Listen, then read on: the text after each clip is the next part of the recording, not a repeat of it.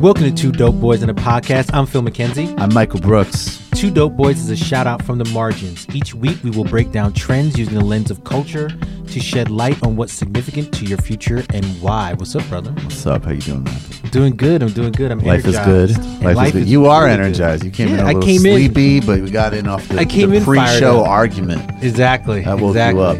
I'm ready to rock. Come in and like, how you doing, Phil? Yeah, I'm pretty good. Hey, Jerry Maguire sucks. What? Y'all don't understand filmmaking. All right, let's record the show. And who gave us that opinion? Kind of, you came in as an on-point person, but now you're kind of like part of our crew. I would say, yeah. This is a crew. Yeah. Introduce yourself, new crew, please. 2 appearances count as crew. Oh, I'm crew. It's fantastic. Yeah. I'm Lena Servostova, and I'm now crew. And she also doesn't like Jerry Maguire. You know, not my favorite. Because she's got good taste. There you go. And she likes Raise the Red Lantern because she got the good taste. Raise the Red Lantern was one of the most beautiful movies I've ever seen. Foreshadowing for the crates. Little bit of foreshadowing. Opposite of the crates, we got to get to the brand F-up of the week. Phil, what do we got? Brand F-up comes... This is an interesting story because it deals with something that we've talked about a lot, which is compensation, hiring, interviewing, and all these things that are sort of roiling around with how people view their work. Even though it's 2 weeks old, I still think it's a fairly relevant story where a woman by the name of Victoria Karras, and I hope I'm saying her name correctly, applied for a job at a startup called Skip the Dishes. I'm assuming we can assume what this company does by the name like Skip the Dishes. Names for itself? Yeah, okay. Pretty much. It's like a food delivery service, right? In that vein. Some type of like Blue Apron-y sort of thing? Yeah, making your life easier for no reason because people are basically lazy. So, this is not your life. This doesn't require a lot of setup. No reason because people are basically lazy for generations. Lazy and looking to shortcuts for everything. So, she had an interview with this company. Yes. It really went well. The first interview went well. And as they were setting up additional interviews, she made a request asking about salary. So basically it was benefits, right? Yeah, salary and benefits. Like what would a package look like? And the company got back to her and basically said that she asked about compensation a little bit too early in the process. And as a result of that, they're not looking for that kind of person. They're looking for someone who's more long-term in their thinking and more looking to come in and really dive in. You got to be thinking about what you can contribute. Exactly. And so they weren't going forward with any further interviews and controversy ensued. Yeah. This is just... I in a way, in a dark way, I love stories like this because this just exposes and belies the whole bullshit of the whole tech economy. Forget who was making this. I think actually on Chapo Trap House, they were making this really intelligent point that like in some ways the digital space is the only place left where we can tell the Horatio Alger story because it's disappeared so much from the rest of the economy. Like there just isn't that sort of like you start in the mailroom and then you work your way up, but you can sort of play that game of like I figured out an Instagram strategy and now I have 3 houses, this sort of like fantasy life. And they made that point really well. And I think that this to me though, when you look at the underlying engines of this tech economy, from the fact that we're on platforms where these massive conglomerates are profiting enormously in the form of free consumer data and content that they don't compensate users, which is all of us for, to just this sort of like general kind of approach of this sort of weird hybrid of like a self-help seminar and a sweatshop where it's like, if you're asking about basically protecting and advocating for yourself and getting what anybody should and needs and demands from any modern job, then you don't have like a can-do, go-getter attitude. And it exposes the economics of it in terms of how the economy is structured and how these companies can get away with this behavior. But it also really exposes the sort of, snarling, disgusting, bared fangs behind the emoji smile. I have to ask also, I'm going to go here, is if she hadn't been a woman, would it have been a different sort of calculation. I've heard a lot of anecdotal and other stories that crosses genders with this type of thing. But I mean, it makes. Sure. I'm sure that is a factor. But I've heard a lot of this type of thing across the board. No, I think that's absolutely true. I just remember a story is that when I started my own company like 9 years ago. Now I'm so old. I remember talking about pricing because I didn't know how to price. I'd always been on salary, and when I was sort of floating what would be my hourly, daily, whatever retainer rate, across the board, the men would be like, that's all you're charging? And across the board, the women were like, you're charging that much? Wow. Is that because you're like a lawyer? And I was like, wait, there's a huge, this is crazy. And that's just like one person. That's an anecdotal thing. So there is a little bit of a gender component. Having said that, I totally agree with you, Michael. I mean, I've been reading a lot. There's this great piece. There's a company called, I don't know if it's a company or an organization called Startup One Stop, and they publish a piece every week. And I put it up today on Facebook about the sort of the problems with the quote unquote sharing economy when nobody's sharing, right? And it exposes this sort of the Silicon Valley sort of lack of regulation, ability to sort of sacrifice workers, sacrifice everything for profits. And what's crazy is that a lot of these like unicorn companies are not profitable, right? So you'll be looking at these valuations based on some kind of potential. And when you look at their profit and loss, it like just doesn't exist, right? So like Uber is like the best example of that. And the exploitation of their workers, the sort of the inability to return to their shareholders, and then the way they treat their employees, it's crazy. Like, why are we allowing this as a country, as a society, as a world? I don't get it. And so this, like, when I was reading about is it called Skip the Dishes? Skip the Dishes. I was like, this is a beautiful sort of like microcosm story of, what people expect you to do, right? So, I don't understand why we allow ourselves in the quote unquote sharing economy to be exploited like this, but it's like the hunger, right? It's the intern economy. It's all of this, and it's got to change. Yeah, it's got to change. And the piece we wrote a while ago was specifically talking about during the interview process where companies, and I'm sure you've experienced this, Lena, or heard of these kind of things, where companies now, when they're interviewing people, they start to ask you to do projects as part of the interview process that are primarily uncompensated. Yeah. And in our article that we wrote was saying that should be rejected out of hand. Like if you're asking potential applicants to do project work for you, that should at the very least be compensated if you're going to do it. People who are seeking employment, they're professionals. I keep thinking of that famous Mad Men episode where Peggy's like crying to Don that he never says thank you. And he's like, that's what the money's for. Like the money is what says thank you. Right. Until we're in the Federation where we don't have money anymore, Star Trek nerd reference, we gotta I got that now. We gotta do something different, and we gotta compensate people for their time and their work and their effort. And the way that we can do that, ironically, is by re-embracing things that have also been in this modern mythology. Like when the tech economy rose, like if you go back to the 80s and 90s and look at that sort of books and discourse about the information superhighway and all these kind of fantasies about what that economy would entail, it was like, well, obviously, labor unions are irrelevant now because we have the internet, right? Like these kind of logical non sequiturs. And the reality is in order to even do like what, the one argument of like what Phil and I were making is from a company standpoint. If you want to distinguish yourself as a slightly ethical company and culture, you can compensate people in these projects. But then from the, perspective of potential employees, in order for us to start unifying and making those kind of demands, we're going to need to start banding together in new ways. And that is going to look like whatever those 21st century freelancer equivalents are of organized labor and people connecting digitally in different ways to try to create some form of solidarity and counterpower in this economy. That's some of the biggest questions I think facing any type of creative or entrepreneur in this environment.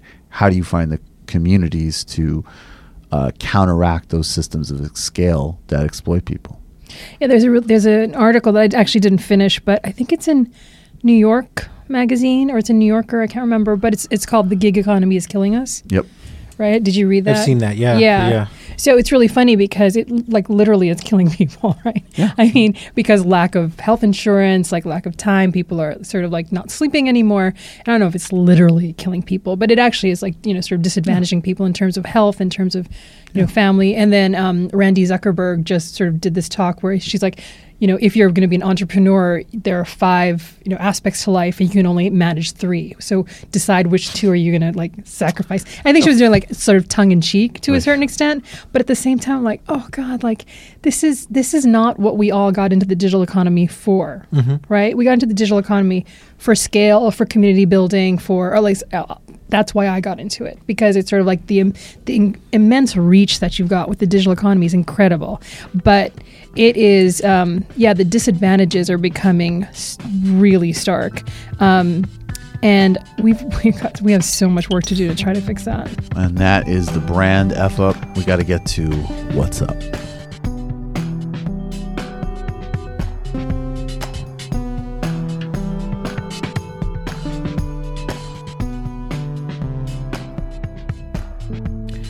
Now we want to get to what's up, and this is actually a conversation that I'm really excited to have, because instead of kind of looking at one particular case study, we're going to have an opportunity to dive into what, for lack of a better word, I'm calling like performative social justice, impact, feminism, any of those sort of large bucket ideas or topics. And when I say performative, what we really mean is, companies, institutions, people who will use these parameters to basically brand themselves, to kind of further institutional or personal goals, but they won't actually live or further in a progressive way the agenda that one would start to think about when they think about social justice work or social impact work, or the larger sort of philosophies around feminism. Of course, keeping in mind that that's going to mean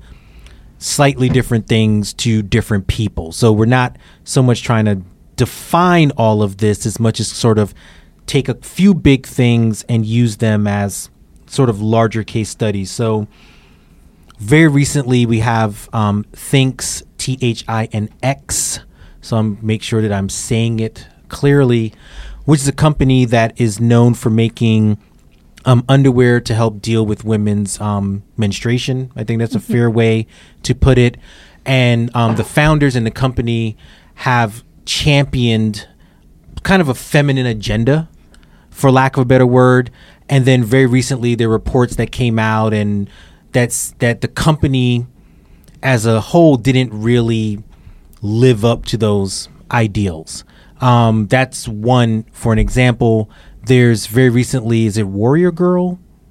How am I saying? Am I saying that right? Fearless Girl. Yeah. The Fearless Girl statue that I want to say, I'm fascinated with like Xena, apparently. It's always in my mind. Nothing wrong with that. Yeah. Shout out Lucy Lawless. That's right. Yeah. It's like, that's good to know. So the Fearless Girl statue was placed in front of the iconic Wall Street Bull by State Street, sort of as a stand for women's rights. Again, another one of these feminist stands. Is that problematic? Is it not? I fall in the camp where it's kind of bullshit. Another example of, where are we going with these things? Are they merely just performance, or is there an opportunity to have them be more impactful, more meaningful, to actually live up to the agenda? Well, I think they're both, right? I mean, I think they're performative, and that's a problem, but there is an opportunity to sort of deepen the conversation, right? So with something like Thinx, and just, full disclosure, I know the co-founders a bit. What they were trying to do was create this sort of like female forward agenda. It's not necessarily feminist, at least not the way I think about feminism, right? So I'm sort of tied to like these feminist circles that are thinking more closely about social justice. And the problem with social impact right now, or social innovation, or a lot of social entrepreneurship, is that social justice isn't part of the calculation, right? So the notion of equality, it goes back to what we talked about in Brand F Up. It's like, we're gonna create these companies, and we're gonna be part of the equation. We're gonna be part of the discussion as women.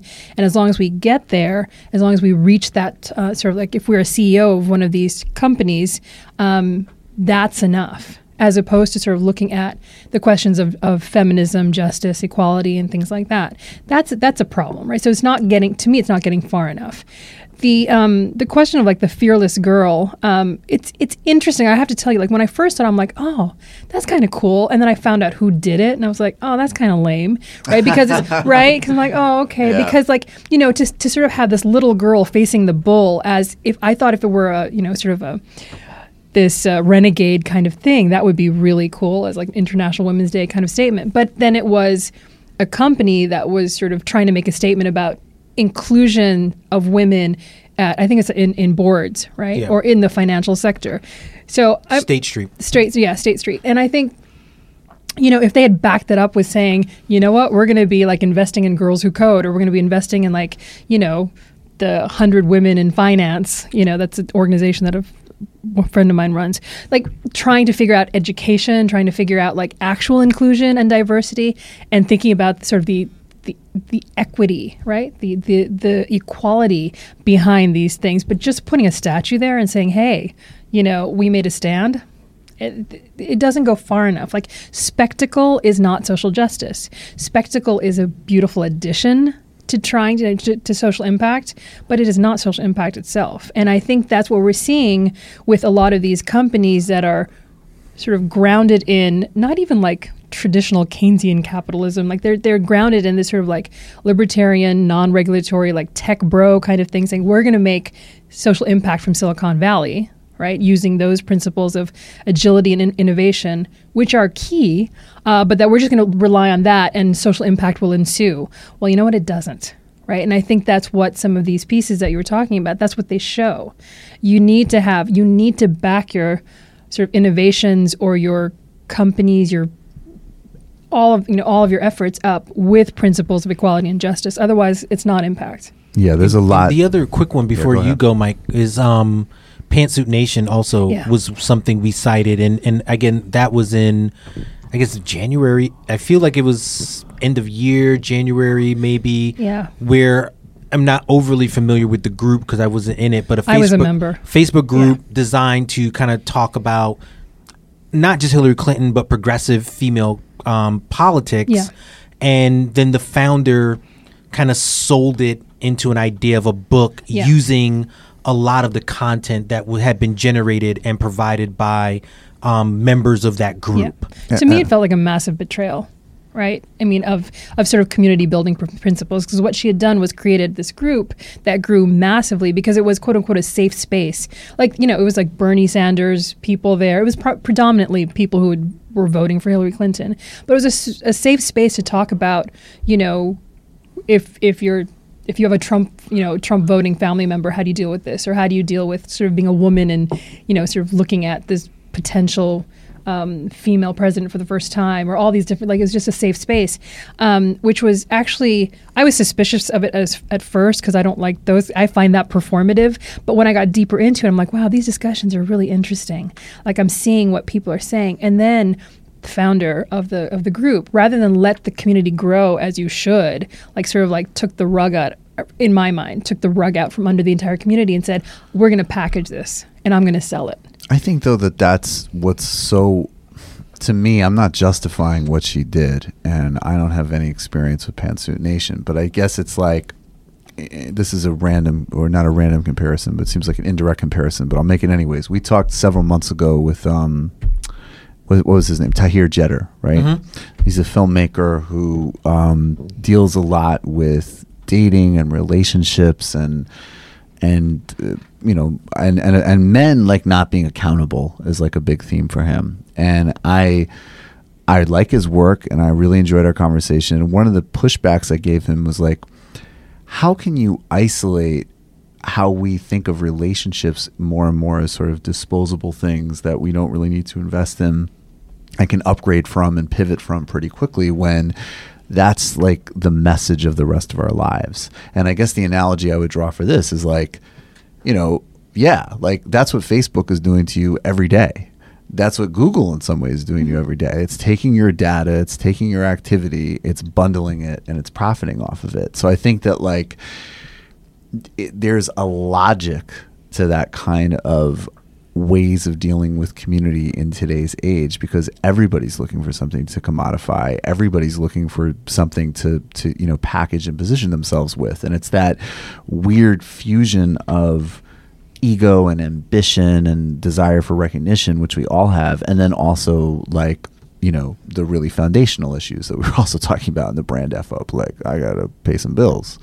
So I think that, and then that relates also, Lena, to what you talked about of this confusion of social impact, that social impact can kind of come in these sort of ephemeral and spectacle ways, fits with a culture that says that change is an app. Change doesn't need to have a durable structural implication to it. And I think that as long as we're rewarding that economically and worshiping that technologically, it's going to implicate how we think of and do everything else we're talking about. I don't like to it's weird for me and us to say this because we're always criticizing, crude quantifying of things. But from my perspective, as even just like a strategist and talking to brands, like you can't, the flip side that's positive with social is that things are so transparent now and everybody can flip back on you in a second, right? Like I remember like a 1 year for International Women's Day, it's like, people were tweeting out like, it's so great to see all these brands recognizing women's leadership and none of them have any women on their board, right? And I put that out, that got like some massive retweet, right? And that's just like a little thing, but it's like that pushback. I think that, so it makes greenwashing and every other type of social conscious washing harder. So it's almost like if you're going to unload a campaign like that or an ad like that or an image like we're talking about, you need to have that preset with a bunch of tangible deliverables that you're going to have that correlate with that campaign. And in the Pantsuit Nation case, I mean, maybe if she had conducted some type of transparent and open process, like, look, I set up this container, I want to do X, Y, and Z with this group, and maybe even asserted it, like I am actually going to do it, but are you willing to participate in it? Yeah. How do you feel? I mean, to be fair, there's a way did, to set the context. Yeah, and she didn't set the context. To be fair, she did say, like, you have to opt in to get your content sort of in the book. Right. Mm-hmm. That was the only opt-in. Right. So it was pretty clear that she'd already had a deal with the publishers that were going to do this book for a long time before she announced it, and she just dropped it. Like, that is community management 101. You don't do that. Like, if you start a community, this wasn't like, oh, I'm starting an anthology. Would you like to participate? Here's the Facebook group. Mm-hmm. That's a whole different issue. She started a community and then said, oh, here's an opportunity. And there's like, the difference between, I totally get it. Like, we have ceded so much of our life to Facebook and Google and to like ceding our data and our sort of all of our lives to them. That is deeply problematic.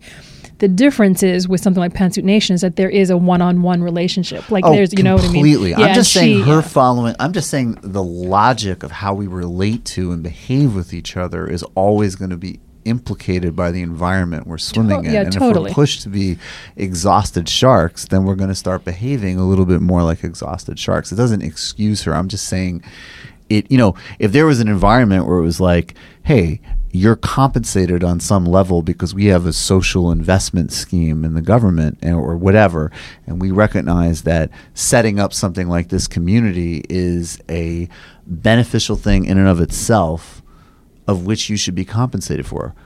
Maybe, it's like, oh, okay, great.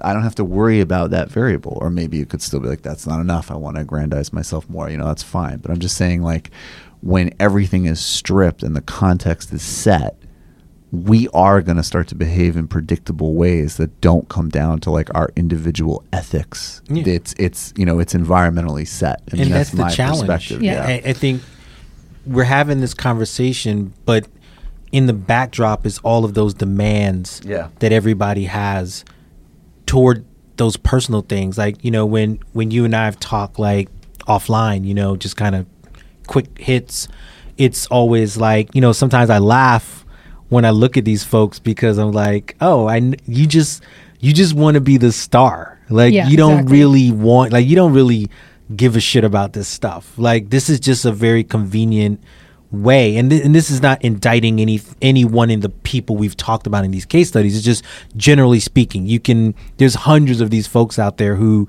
they just want to be the star. Like me and one of my boys who's Haitian. So shout out to Eve. Me and him. Shout out to Eve. Shout out to Eve. We would always joke around, like, you know, I would always give him shit because I'm West Indian, he's West Indian, he's Haitian.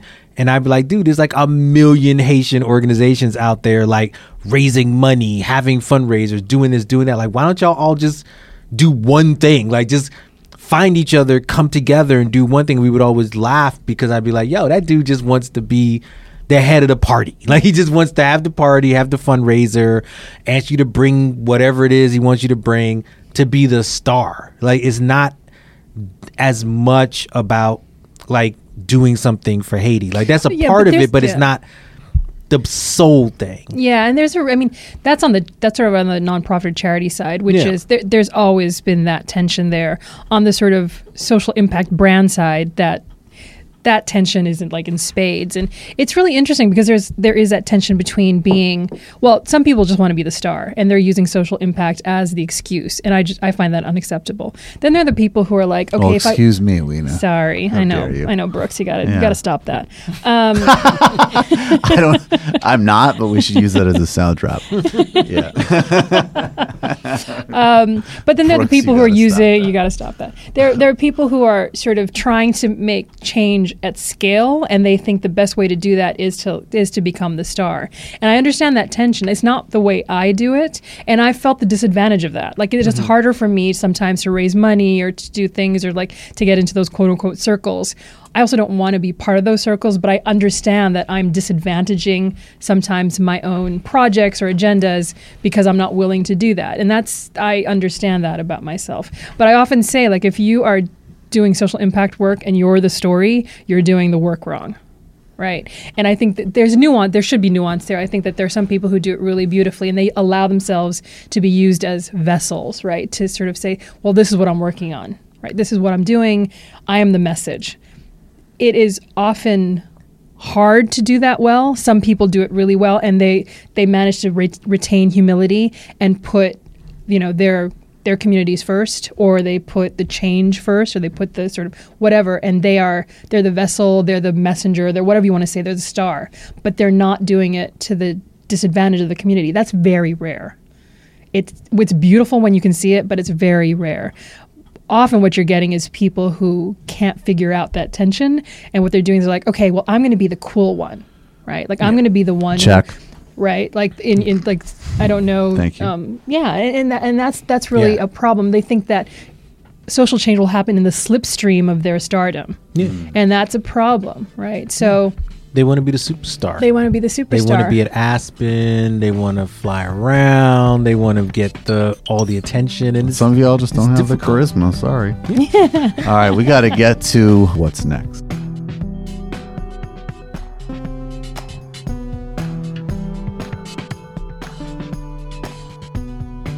So now we got to get to what's next, and this is an opportunity, I think, really to utilize you, Lena, because we've been talking. I mean, obviously, every week we got the brand F up.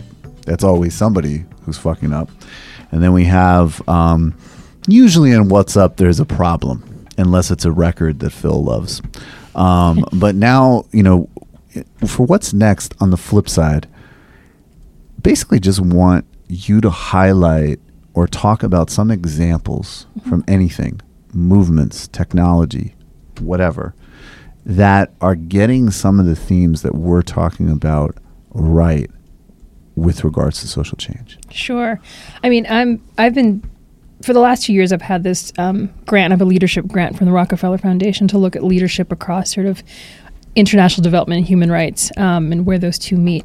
And it's been fascinating. It's actually, sort of post-Trump election, it has been the one thing that's been sort of buoying my spirits, because you see the people who are doing this work really, really well, and how they may not always make they may not always have successes in the short term, but over the long term, they are expressing leadership, and the kind of leadership I was talking about earlier. It's like they are letting the change lead. They're letting the community lead. They're not the ones who are the stars. But So I've been like sort of studying different people and the work that they're doing. There's some incredible people, right? So on sort of the movement and coalition side, like the coalition of Immokalee workers, I was able to talk to them 2 weeks ago and interviewed like 4 or 5 of their members. They're a consensus building organization. And what they've done is they've sort of flipped the power structure to allow their workers to take power, consumer power. They're a coalition that primarily represents like tomato pickers. And they have flipped the equation, and they have a toolkit, which is incredible. So go to their website. Love what they're doing. On the brand side, Warby Parker is doing some really great stuff.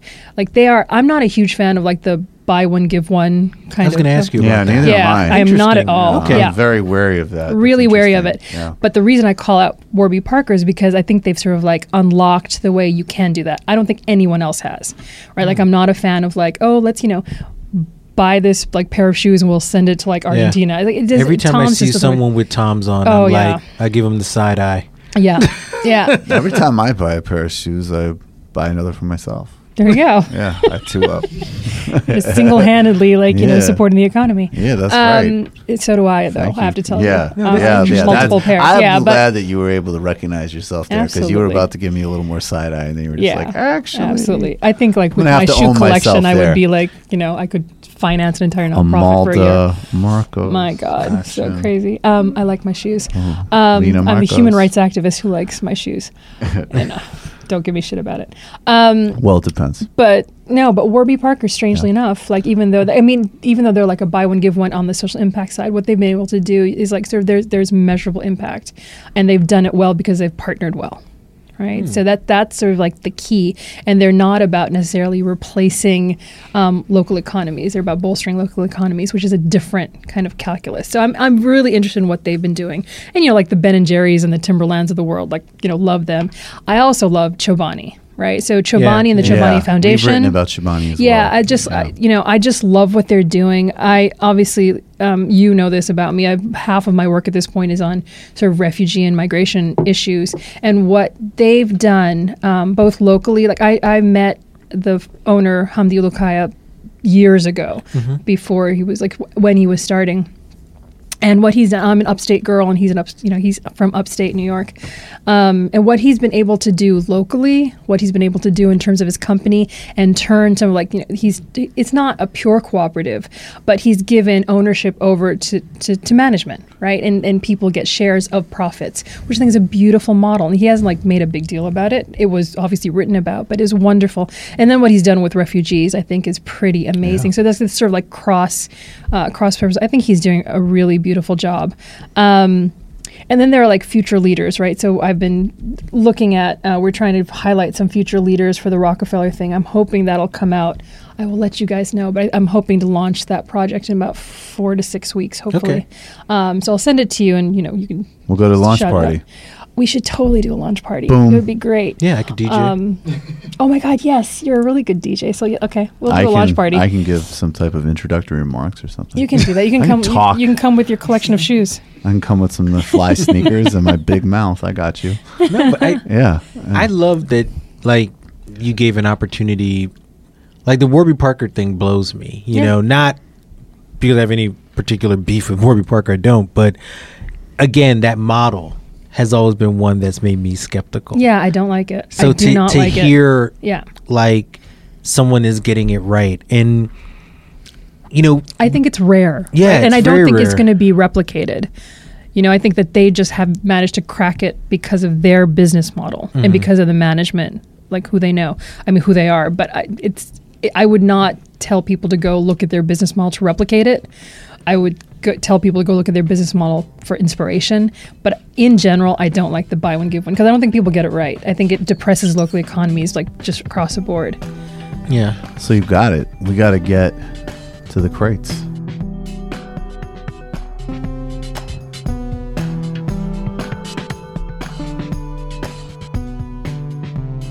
All right, so now we got to get to the crates. This is your picks from culture. It makes your life better, stronger, faster. Lena, what do you got? Well, I just finished rewatching OJ Made in America. It is a dope series. Yeah, it's really long. But so I'd seen it last year. And then I watched OJ, the American Crime Story, which is really good, but pretty campy soap opera kind of like treatment of it. The FX joint. John The FX, Travolta as Robert Shapiro, is exactly. one I'm of the like, most amazing oh my things god, I've I ever could seen. not get over like Ross Geller as what's his name? Robert Kardashian. Yeah. What's his name? David Schwimmer. Right. Schwimmer. So it's like Ross. I just kept like, where's Rachel? Hiding the body. Could not get over that. Exactly. But then I rewatched it after that. So it was like the second time. It is so incredible. Also because it had sort of won the Oscar, and I was like, okay, let me revisit this sort of piece of content. And it is, on the second viewing, even better. Like it is incredible. It is so well researched, so well done. And the fact that it was on ESPN blows my mind, right? Because it's really funny because that confluence of media and celebrity with sports and sort of what we allow our sports stars to do, right? And I love the meme that's going around that's looking at sort of the NFL players like rapist, this, that, and then you like get Colin Kaepernick, who's like didn't do anything wrong, and he's the one who got tossed off. Raping America. Oh, God. All right. I love him. You know what? You know what? Maybe you should learn a little bit of respect. Yeah. I think this country's done a lot for you people. And by which I mean you and Phil. Exactly. The two of us, man. God. You know what? A It's little the bloom crates. is off for me for him because of the whole like love army for Somalia. Not down with that. Yeah. Like the flying like a plane of food into Somalia. Like what? How is that going to help? That's not structural. It's the best thing you did. Yeah, there you go. Yeah, take a knee, please. Take a knee. But I would say if you've already seen OJ Made in America, watch it again. Like, because I just think on the second viewing, it is like the nuances, and just it's just so incredible. And I found myself really like just really feeling bad like about For how. OJ? Oh, No, not for OJ. Not for OJ. That's a Not for stretch. OJ. Can I No. just say really quickly, and this is just a terrible thing because it's amazing, and I am going to rewatch it because of your recommendation. But the two parts of that thing that cracked me up, and I mean, one I guess is a spoiler, but whatever, it's a real thing. You should watch it. You should watch it anyways. But the first one, and this is really morbid, but OJ went really deep on having white friends. So he had like the type of white friends that, deep white, like vintage brand, like ascot white people. And there's this one guy, I don't know where the fuck they dragged him up, right? But like some Beverly Hills, whatever. And him and OJ were buddies. And this guy literally witnessed like some type of shit that OJ did to Nicole, right? And he's like, oh, no, he threw her down the stairs. I thought that was kind of harsh, right? This little, and he goes, and when I saw him cheat at golf, that's when I realized what kind of man he was. It's the most amazing thing I've ever seen in my life. He's just like, I thought when he hit her with a baseball bat, it was a little excessive. But then when I saw him cheat at golf, that was the most disturbing. And then the other thing is OJ's agent is this dude. Oh my God, basically, he's the so way it's fascinating. shot, it's incredible because you think like, oh, this is kind of a normal guy, and he's going to be out like maybe even before the thing happens where Nicole's killed, right? And then he's just like, yeah, and I always just knew OJ was guilty, but you realize the longer the thing goes on, it's like, are you still this dude's agent? Like while he's in jail? Yeah. He just never left. He just never like you left. just think it's gonna keep going on. Like he's gonna be like, actually, hold on one second. OJ and I are actually running a pyramid scheme in his prison, so we got a conference call about it. It's incredible. But anyways, people should watch it. I'm gonna take guest. I know I'm crew now, but I'm gonna take guest prerogative and give you two more things because I did it last time too. no worries. So the second one is a short film. I was a judge on something called the Social Impact Media Awards, which we had actually received for Who is Diane Cristal in 2015. So they gave us an award. So thank you guys. But then they asked me to be a judge, and there was a short film that has just stayed with me. I don't know where you can find it. I can try to send it to you so you can send it out to people. But it's called Roots. It is a black and white film about the refugee crisis in Greece. It is incredible. It is beautiful. Aesthetically, I mean, it's the issue I work on, but it hit me in a really beautiful way, and in a new and unexpected way. So that one. And then the pop culture shout out I will give you is Grace and Frankie. which is Jane Fonda and Lily Tomlin. It's like, you never see like old women. Oh God, I can't believe I just said that. Sorry, Jane. Sorry. More mature women getting their due. You just don't see ancient actresses doing their thing. They're both nearing 80 and they're gorgeous. No, right? I watched an episode of that. It's so good. I mean, is it good? Yeah. I'm not going to watch more of it. Listen, it's not the most like it's not groundbreaking in terms of the writing, but it is groundbreaking in that it's sort of older gentlemen, older women, sort of having full lives, and they're sort of dealing with like problems of sex and like finances and trying to start a business when you're 75, and it's just, it's all kinds of like really interesting. It's kind of apolitical, but at the same time, it's just like when I said last time I was here with Jane the Virgin, it is political in its own way. And it's just really, I don't know if your listeners are going to love it, but I love the fact that it exists. It just exists. So those are my 3 recommendations. Cool. Go, man. I only got one this week, which is I got bad news, which was that the Nick, Cinemax drama, Steve Soderbergh produced it and directed, I think, almost all the episodes, if not all the episodes, was canceled officially. There was sort of like this cliffhanger, like, will it come back? And will they sort of, keep the story going, even though the Clive Owen character went through a lot of stuff. So I don't give any spoilers, but nonetheless, it's officially canceled, and it broke my heart because I love the Nick, and I thought it was great. It tackled a lot of issues around turn of the century race and just the medical stuff can get a little graphic. That's why I'm not going to watch it. But if you can get past that, I mean, it talks about the beginning of the eugenicist movement, really? and wow, there's a lot of really great stuff. And just Steve Soderbergh's just a genius. Matt's great grandfather was involved in that. Yeah. I mean, he's a genius. The music is amazing. Yeah. I usually don't love shows that don't use period music when they're period shows, but they had this weird techno soundtrack that strangely worked, even though the show was kind of set in like 1890 something or early 1900s. So if you can go out there and find the Nick, it was 2 seasons. It's one of the best recent series that I can recall.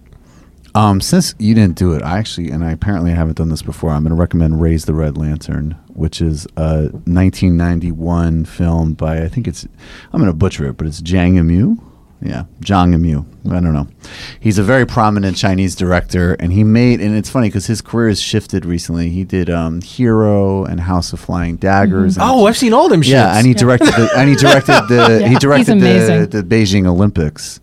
And he is amazing, although his profile has changed. Like when he made Raise the Red Lantern in 1991, he was definitely considered, at the very least, a prominent, respected, but a suspect artist by the Chinese government. And, someone who some of his films could be interpreted as allegorical against the government, or overtly critical of the Cultural Revolution, which there's a little bit of space to do. But Raise the Red Lantern is really a movie that is, in some ways, I could actually see the current Chinese government, at least theoretically, being happy with it, because it's really a treatment of like pre-modern Chinese misogyny specifically, and also, obviously these themes are very global.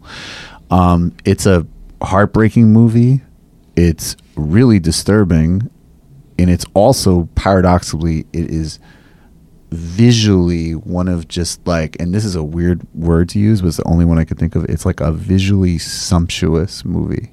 Yeah, it's one of the most stunning movies I've ever seen. The color palette, if you're like me, I'm like a big, I couldn't even explain to you different time periods, but I love Chinese architecture. I love that sort of use of space. You see a lot of that, and even some of the most sort of sickest traditions have some of the most beautiful aesthetics around them. So it's a really unsettling piece to watch, because on one hand you're like, what's actually happening is disgusting, but the structure around it is like the pinnacle of human achievement. in a sick way. It's an incredibly human movie. Yeah, it's so beautiful. I just, yeah, I mean, Yeah. you know, we I can gotta just look rave it up. about it all day. Raise the Red Lantern was made in 1991, and it also starred Gong Li, and I remember her performance. And it's it's incredible. I mean, it's an it stays incredible with you. film. Like I'm I already a saw it. fan. Yeah, no, I Yeah, saw it in yeah, yeah. 1991. I saw it in the theater. Oh, and wow. Yeah, I'm older than I look. So I saw I didn't mean it 20 like that. I actually meant like it'd be amazing to watch in a Oh, theater. in the theater, But it was- incidentally, I mean, damn, Lena, Oh I'm my sorry I God, made it was- that joke about the show I know. before. I'm sorry. I I had no know, idea. the ancient women, exactly. Yeah. I Exactly. apologize. No, I think it's Phil, you got to watch it. It is one of the I most will. beautiful movies I've ever seen. And before we sign off, as always, we want to thank crew. Lena, your crew now. We don't even need to do like a big thank you for promoting melodramatic me. thing. You'll be back on again soon. Well, do I get paid? Is that Hell no. can we have that conversation I- now? You know what? I actually don't think this interview process should move forward. Yeah. I want to thank. I'm about to tweet. Yeah, you should. Yeah, take a screenshot. You should be record. Well, you are recording me. Super producer Matt Leck, creative director Shauna Wan, and news for everybody in May. I don't know. Do you have the dates in front of you? Yep, Phil? I do. Phil and I May are- 22nd through May 25th. Phil and I are going to be at the Sustainable Brands Conference in Detroit, and we're going to be giving a seminar and presentation on the types of issues that you would expect us to be talking about and covering: culture, trends, business. We'll have more specifics for you in the coming weeks. We'll also have discount deals if you're interested in attending the event, and this is also going to be a significant place where we're going to start to sort of roll out what we're doing around the show in the future and our kind of business offerings as well. So we'll be hearing more about that in the coming weeks. Sustainable Brands Conference in Detroit. We are bound. See you on Thursday for On Point.